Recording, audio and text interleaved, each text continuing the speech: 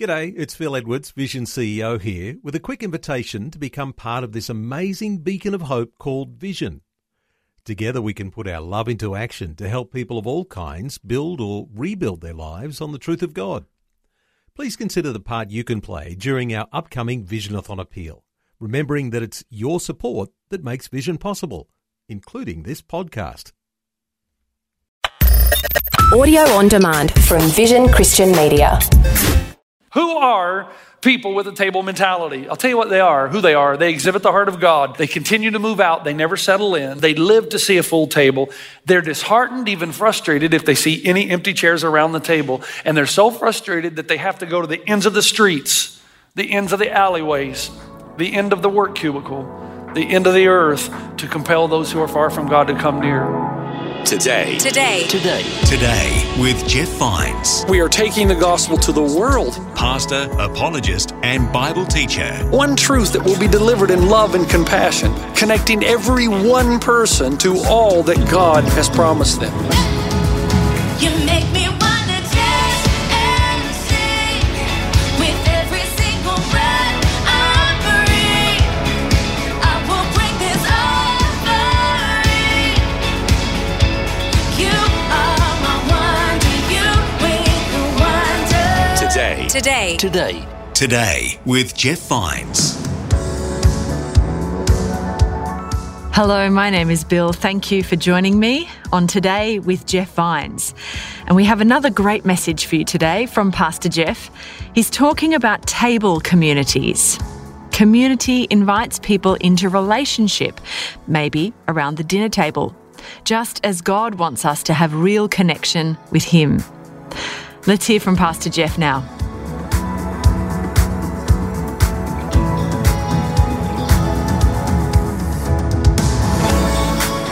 Father, we thank you so much that you pursued us, that you go hard after us, that you left your home in glory to come down and to experience humanity for the sake of bringing those who were far from God near to God. Father, when we think about the multitude of things that for which we've been forgiven, we're just amazed. And we're amazed that a God like you, the creator and sustainer of everything that is, would chase hard after us for relationship, that you'd be willing to sacrifice your own son so that you would not lose us. We are grateful and humbled. In Christ's name, amen. Now, I want you to do something this weekend. You got to do this quickly. I want to give you two themes here. I want to give you two pictures to look at. And the first is a huge tower. And when you look at a huge tower, you're thinking of something that is tall and intimidating, somewhat exclusive, right? Towers are tall, intimidating, somewhat exclusive. Then on the other picture, I want you to look at a table. A table it's smaller, lower to the ground, and it's inclusive and inviting. So you got a tower, tall, exclusive, intimidating. You got a table, smaller, it can be wide, but it's inclusive, it's inviting. Now here's the reality of what I'm about to show you in the scripture. Every person in the room has either a table or a tower mentality. It's how you live. Now, if you've got the wrong mentality, it's very difficult for you to admit it. That's part of the mentality that you have. But Jesus talks again and again and again that individuals and corporate organizations, nobody's immune. Lay people, pastors, teachers, everyone. No one's immune to this. You either live your life with a table mentality or a tower mentality. What I want to do in the next few minutes is help you decide which one you are, and then in deciding that you would have the courage, if you're in the wrong one, and there is a right and wrong one, that you'd go to the right one. Okay? So let's deal first of all, what is the table mentality? Two passages of scripture this weekend. Luke chapter 14, where Jesus illustrates a major component of the kingdom of God is the call to go out and invite people. And then we'll get to the other passage later, tower people in Genesis 11. So here we go. Luke 14, Jesus says this. Let me kind of summarize it for you, and then I'll get to the passage on the screen. Basically, God sends his servant out to tell people the banquet is ready. This is the coolest banquet you could ever attend. It's got everything your heart desires. So he sends his servant, go out and invite people in. Tell them it's the great banquet, the great dinner is ready. Go out, compel them to come in. Let's get this thing started. And so they start making excuses. And they're really ridiculous excuses. One guy says, I can't come right now because I just bought a field and I got to go and see it. Think about that. You don't buy a field before you see it. You see it, then you buy it. Second guy says, you know what? I've just bought 5 yoke of oxen and I got to go test them. It's like when you say, I just bought a car, I got to go test drive it. You test drive it before you buy it. The third one I get. I don't fully understand it, but the guy says, I just got married, so I can't come. That's another sermon probably. Whatever happened, it happened. I don't even want to touch that. But the servant comes in and the owner, who is God, is angry. And then God looks to the servant and says, okay, if that's the way they're going to have it, go out quickly into the streets and the alleys of the town and bring in the poor, the crippled, the blind, and the lame. And the servant says to him, well, what you ordered has been done, but there's still room. Then the master, who represents God, remember, told the servant, go out to the roads and the country lanes and compel them to come in so that my house will be full. So here's what we know about God already. He's the owner, and he's not going to be happy until every seat around the table is filled. And he's so frustrated with empty chairs that he tells them, go out and compel whoever, wherever, highways, byways, the streets, the alleys, the difficult districts. Go out and compel them. Have you ever begged anybody for anything? All right. You know that there's a sense of urgency, isn't there? It amazes me that this language is used by Christ himself. Go out, beg them, compel them. This is what they're looking for, and they won't see it. Do whatever you have to do. The problem is the tendency is this, especially of tower people that we'll get to in a moment. The tendency is to settle down, not to go out. To just drop anchor and say, this is good, this is enough right here. This is a control safe environment. I like this. But all through the Old Testament, God kept saying, go, be fruitful and multiply. Easiest command God ever gave, be fruitful and multiply. Easiest one to obey, isn't it? Come on, I can do that. You want me to do that? Oh, sure, I can do that. Honey, but God said, be fruitful and multiply. I'm just obeying God. Go out, expand, don't settle down, don't stop, go. God was so intent on this that when the Babylonians came in and took the Israelites into captivity, there was a false prophet by the name of Hananiah. And he tells the people of God, hey, let's stay out here on the Kebar Canal and not move into those heathen territories of the city of Babylon. Don't move into the city, he said. We're believers and they're not. Babylon is the source of pagan culture, so have nothing to do with Babylon or its people. As a matter of fact, Hananiah, the false prophet, says, stay out, pray against the city, pray that God will bring destruction. What does a prayer meeting like that look like? God, we pray that you would drop a bomb on Babylon. God, by your grace and mercy, send a plague and destroy these people. Think about that. That's what Hananiah is saying. Jeremiah gets wind of it. He says, whoa, wait a second. This is not God. The true prophet of God, who's still living back in Jerusalem, or Judah rather, he writes them a letter, and the letter's recorded. He says, this is the revealed word of God for people who feel like they're living in exile. Okay, time out. Do you feel like you're living in exile?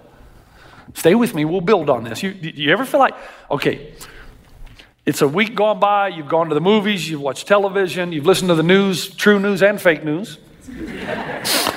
And do you ever have a time in your life when you think, you know what, I've had enough of this. I'm going to go build me a shed somewhere in Montana and get away from these crazy people.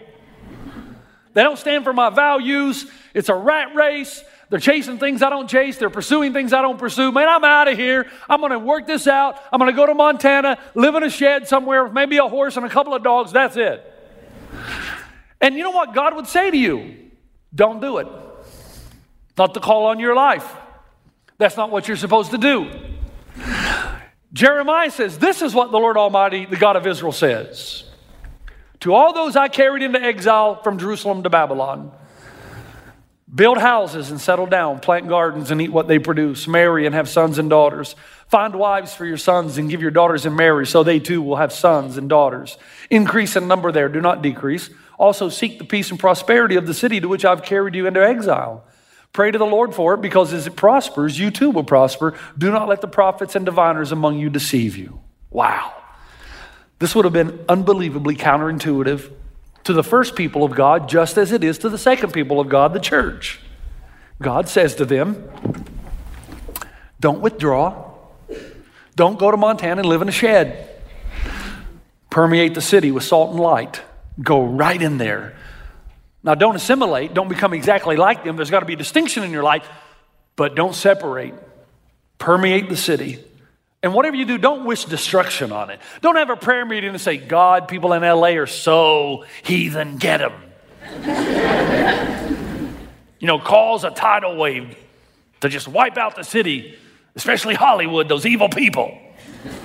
Don't do that. God says, that's not my heart.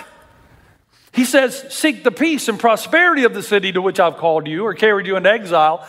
Pray to the Lord for it, because if it prospers, you will prosper. You forget that if God sends a tidal wave, you get wiped out too. After 9/11, I could not believe some of the Christian posters that I saw of where people were almost glad that people died. Really? Really? But my first question would be, well, if this is the judgment of God, why are you still breathing? I mean, if the judgment of God comes, we're all in trouble, right? And where's the sadness, man, of people hurting, people dying, people suffering? That's the heart of God. The overarching message is this. Now, stay with me. God possesses a table mentality. Now, the question is, what's a table mentality? Let me help you with it. My mother was a Southern woman. Man, she could lay out a Southern spread like you would not believe. The feature item was always pinto beans. If you ever want to do something kind for your pastor, a pot of pinto beans will do just fine. And she would put this thing called a fatback right in the middle of it. Not this kind of fatback. This fatback. And it's just a block of fat, That's all it is. I mean, your arteries just pucker up. And she'd put this big piece of fat in the pinto beans, and then there was cornbread fried in a pan the way it ought to be, the way God intended. And then you'd have fried taters, which was a perfectly good vegetable that God had made, destroyed in grease. And then green beans. The thing I remember, though, my mom would spread this table out, because we had the same meal probably 4 or 5 times a week because we weren't very wealthy. Pinto beans were cheap.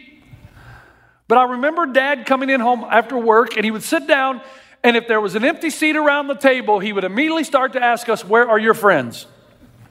My dad grew up poor. We lived around a lot of poor people, and he couldn't understand why we wouldn't invite our friends to dinner. Now that my father had made it and we could afford good things, he was upset with us. He literally asked us, where are your friends? He'd start naming them, my friends first, because my parents loved me the most. He would say, Jeff, where's JoJo? JoJo was my very best friend. JoJo Duggar, just down the street. We played wiffle ball together. Where's JoJo? Where's Tittle? Yes, that's a real name. I'm sorry. Where's Tittle? Where's Billy Joe Brown? Billy Joe Brown, real name. I grew up in Tennessee. Where's Billy Joe? My father would sit at the table, and I saw him the happiest when the table was full. My mother was the same way. She was a sanguine on steroids. She loved to be around people. They gave her energy. And when all of our little friends came in and she had to take out the slats in the middle of the table, remember, make it larger, and then bring in the chairs from everywhere, the lawn chairs and the picnic table bench, so that if we ever had to move outside, she was elated. That was my parents. I tested them on this a few times. I said, okay, how far are you really willing to go to bring people to the table? So one day I invited Mo Riddle. That's her real name. Mo Riddle was the local clown, really. Mo Riddle was 45 years old. He had Down syndrome. Everybody in the neighborhood loved him.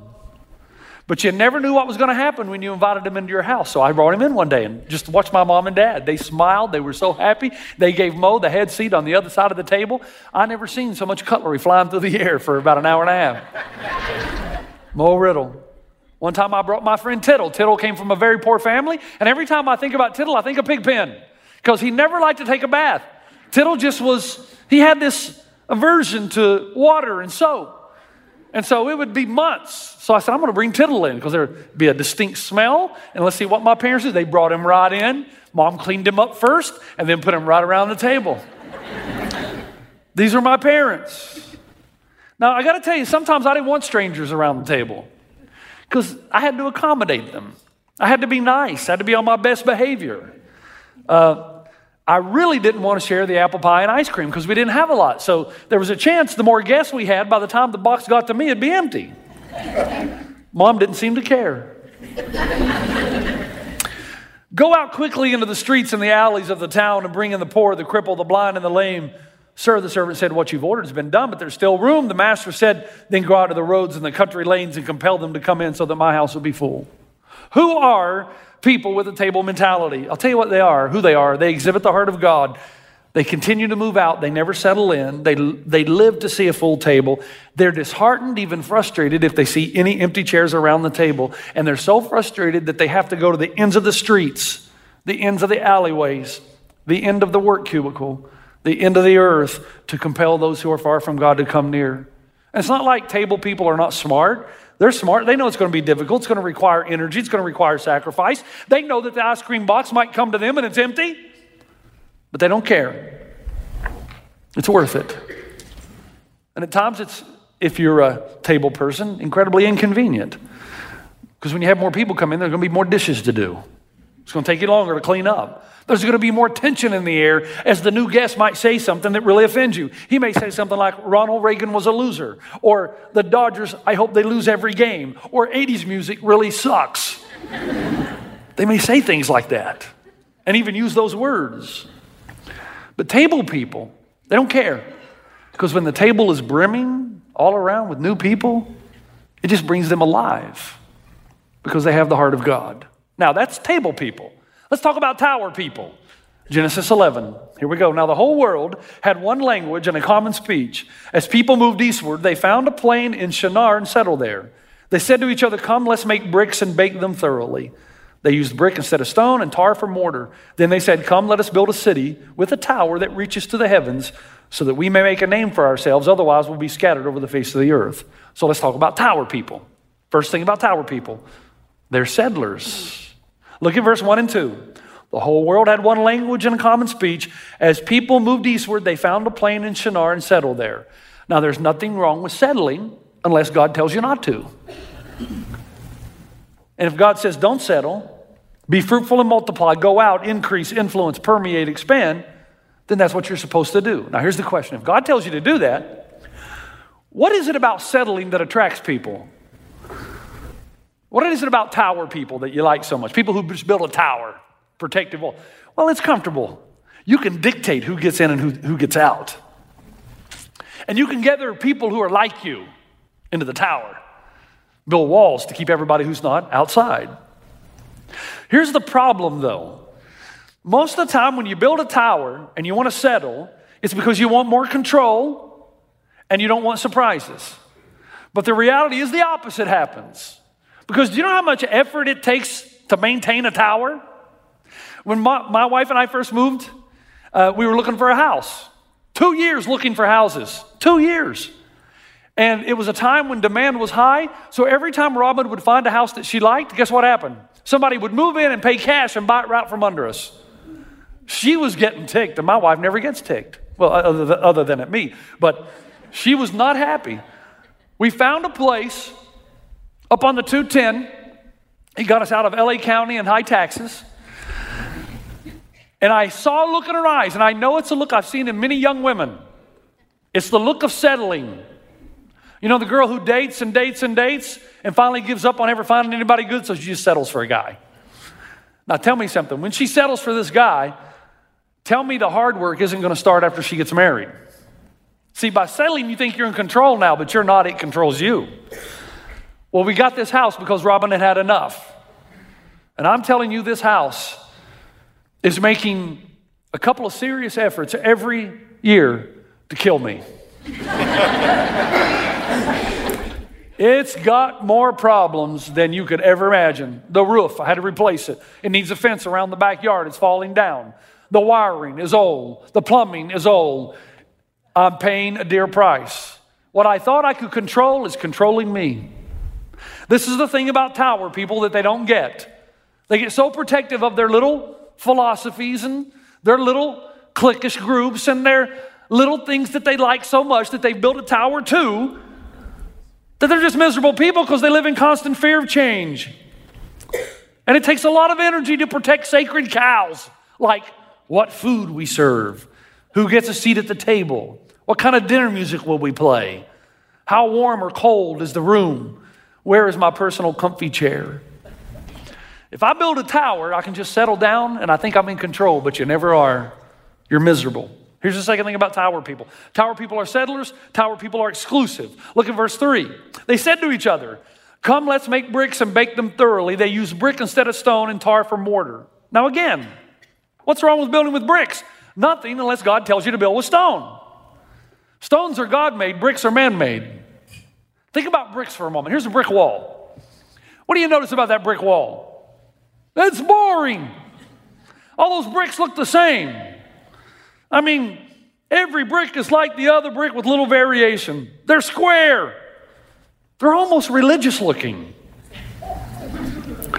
Some of you will get that. Legalistic and dogmatic.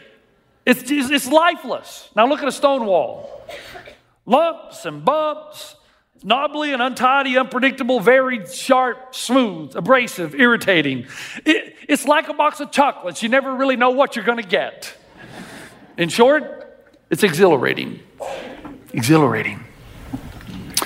One of my favorite preachers is Mike Breaux. Have you ever heard of him? When Mike Breaux was the pastor at Southland Christian Church in Lexington, Kentucky, he did something one weekend. He dressed up as an old woman. I mean, put a dress on, put layers and layers of coat like a bag lady, like a homeless person, and a straw hat, and he pulled it down over his eyes, and dark sunglasses, and he waited till the service started, and he was scheduled to preach that weekend. So he waited till the music started, and he started to walk in, and he took a seat right in the middle. As he made his way in, by the way, he said he made sure that he just was rank with odor. As he walked in, people the entire way just looked at him like, why are you here? What are you doing here? And then when he walked across the middle aisle, the people who he was seated beside got up and moved. And then when it was time for the sermon, there was an awkward silence because nobody knew where Mike was. And after he thought time had been well served, he stood up and he walked out the aisle and he started walking up the stage. As he's walking, he's removing layers of clothing so that by the time he gets to the podium, everybody realizes it's Mike Breaux. Can you imagine being the people who moved to the other chairs? He didn't say a word. Well, he did. He simply started to read from James 2. And it said this, "My brothers and sisters, believers in our glorious Lord Jesus Christ must not show favoritism. Suppose a man comes into your meeting wearing a gold ring and fine clothes, and a poor man in filthy old clothes also comes in. If you show special attention to the man wearing fine clothes and say, 'Here's a good seat for you,' but say to the poor man, 'You stand there or sit on the floor by my feet,' have you not discriminated among yourselves and become judges with evil thoughts?" The point of the passage is not about rich and poor. The point of the passage is favoritism of any kind, discrimination against anybody who's not like you. But this is what tower people do. This is what tower people do. They build their towers, and then they build these little edifices, not only at church, but at work, in their communities. They build a tower, and they see their neighbors as us and them. It's the kind of person that doesn't even know the names of his neighbors, never even greeted them, met them, never invited them over, sees them as far from God and hopes they stay far from God and far from him. That's tower people. He goes to work and he doesn't hang out with the heathens. My older brother went through a time in his life when he was incredibly religious, okay? Dogmatic. And I noticed every time I would come home from furlough from Africa and I would have lunch with him, he always would eat by himself. I'd go to his workplace. "Hey, let's have lunch. I haven't seen you for a couple of years." And this happened time after time. And finally one day I said, "Man, why you've been here 20 years now, the same job, and you eat by yourself. What's going on?" And he looked at me and he said, "Well, they're Baptist."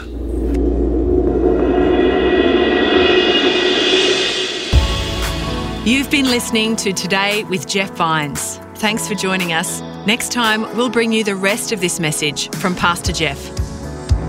Jeremiah says, this is what the Lord Almighty, the God of Israel says. To all those I carried into exile from Jerusalem to Babylon, build houses and settle down, plant gardens and eat what they produce, marry and have sons and daughters. Also seek the peace and prosperity of the city to which I've carried you into exile. Pray to the Lord for it, because as it prospers, you too will prosper. Do not let the prophets and diviners among you deceive. Wow. You can listen to more messages like this. Just search for Today with Jeff Vines wherever you get your podcasts. You make me wanna dance and sing with every single breath I breathe. I will bring this offering. You are my wonder, you with the wonder. Today with Jeff Vines. Thanks for taking time to listen to this audio on demand from Vision Christian Media. To find out more about us, go to vision.org.au.